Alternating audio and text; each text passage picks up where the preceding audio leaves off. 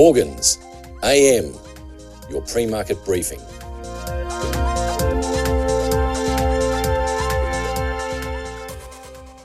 US equity markets mixed, Dow easing 99 points or 0.3%, having climbed as much as 160 points earlier in the session. Verizon and 3M both down over 2%, key drags after both companies posted their quarterly results a day earlier. Broader S&P 500 eked out a 0.08% gain to 4,869, logging its fourth consecutive record closing high. Energy up 1.4% and communication services up 1.2%. Leading just 4 of the 11 primary sectors higher. Information technology among those up 0.8%. Berkshire Hathaway stock hit a record high overnight. Class A and Class B shares both up 1.2%. Stock has been buoyed by gains for Apple Inc., strength in the insurance sector and some expectations, obviously, for robust fourth quarter earnings. The company also releases its annual report along with CEO Warren Buffett's eagerly anticipated shareholder letter on the 24th of February. Nasdaq added 0.4%, Netflix rallying almost 11%, a day after the streaming giant posted a strong quarterly result after the closing session, including very robust subscriber numbers.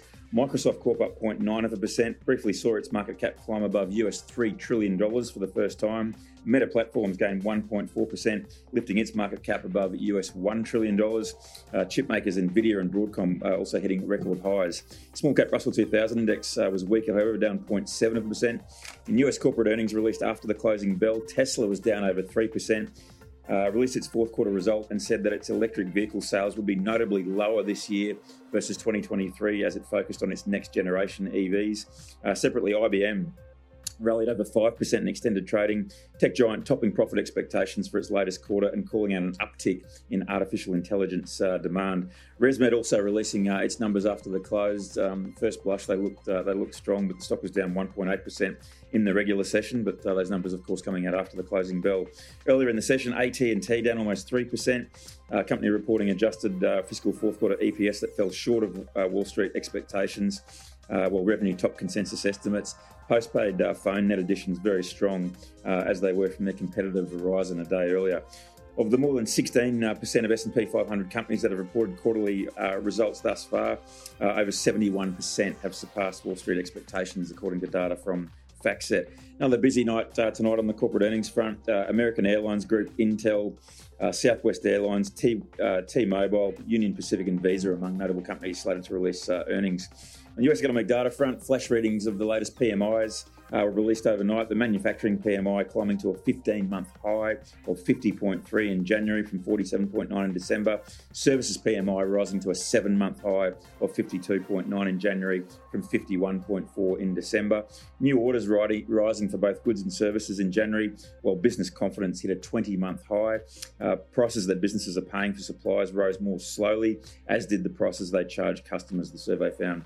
Looking ahead to tonight, it's headlined by an advanced reading of fourth quarter GDP growth rate. Economists forecasting a seasonally adjusted annual rate of 2% after 4.9% in the third quarter. Durable goods orders and the Chicago Fed National Activity Index for December also among notable economic releases slated for tonight. European bourses were stronger. Pan-European Stock 600 index climbing 1.2%. That was alongside a 1.6% gain for Germany's DAX, which hit a record high, and France's CAC up 0.9%. In broader stock moves, ASML Holding rallying almost 10%. That was after the Dutch chip equipment maker reported stronger than expected fourth quarter earnings per share. The company said it was maintaining a conservative view for the year, but noted that 2024 is an important year to prepare for significant growth that we expect in 2025, according to the company's CEO. Among companies reporting in Europe tonight, LVMH and STM Microelectronics are releasing full-year results. Also, the European Central Bank is widely expected to keep its key short-term interest rate unchanged at 4% when it announces its latest monetary policy decision tonight. London's FTSE slipped 0.2%. Base metals were stronger overnight, copper gaining almost 2% to be trading just shy of $3.89 a pound. Nickel up 2.5%. Aluminium eased 0.3%. Zinc up 2.4%. People's Bank of China yesterday eased its monetary policy, announcing it would cut the reserve requirement ratio for its commercial banks by 50 basis points from the 5th of February. That's the deepest cut we've seen since December 2021. Moves expected to inject 1 trillion yuan, or about 140 billion US of liquidity into Chinese markets. Authorities are reportedly considering a more full-throttled stimulus package, which could be announced this week and will be worth about $2 trillion reportedly.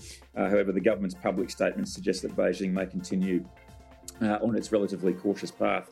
Benchmark spot iron ore up $2.90 or 2.2% to $135.15 a metric tonne. Gold futures settled $9.80 or 0.5% lower at $2,016. That was at odds with the rest of the precious metals sector. Accordingly, some traders suggesting a big futures trader was either dumping long positions or establishing some fresh shorts. Spot silver rallied 1.7%. Benchmark oil prices advanced, finding support as weather-related issues led to a 1 million barrel weekly drop in US oil production, and as China took those steps that I mentioned to support its economy. That saw WTI up 72 cents or 1% to $75.09 a barrel. Brent adding 49 cents or 0.6% to $80.04 a barrel. On bond markets, 10-year Treasury yields up almost 4 basis points to 4.18%, and the 2-year note yield up almost 3 basis points to 4.38%. Aussie dollars buying around 65.8 US cents. Bank of Canada overnight left their interest rates unchanged as widely expected. This is general advice only, and we have not considered your needs or objectives.